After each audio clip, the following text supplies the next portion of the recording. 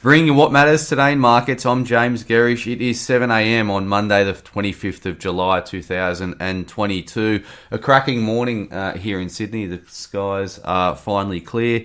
The Dow Jones was down 137 points on Friday. The S&P 500 was down 0.93 of 1%, and the Nasdaq was off 1.87% as big tech weighed over there, particularly the social media platforms. SPY futures are down 12 points, pricing a marginally lower open this morning, although the likes of BHP in the US were marginally higher, up about 0.6 of 1%. Commodity markets were a mixed bag. Crude was lower, down 1.7%. Gold was flat. Copper was up 2%. Iron ore was off 1.7%. So a mixed bag across the commodity complex. Just looking at what we saw in US bond markets, the US 10-year yield fell 15 basis points down to 2.75%. So yields have really come off over in the US, and the 2-year was down 12 basis points.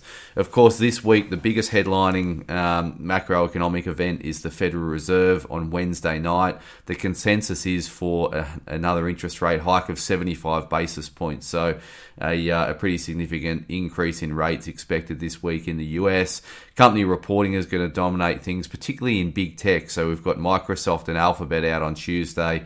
And then later in the week, we've got Apple, Meta, and Amazon, and a bunch of other technology companies over in the US.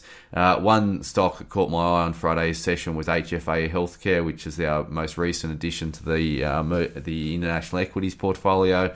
Added 11% on a strong session on Friday night. Today's Market Matters report will be on the macroeconomic backdrop, as always, our Macro Monday report, so keep an eye out for that at 9:45. At no other time, I don't believe, in history has the macroeconomic backdrop been as important. So certainly keep an eye out for that. And as always, thanks for starting your day with Market Matters.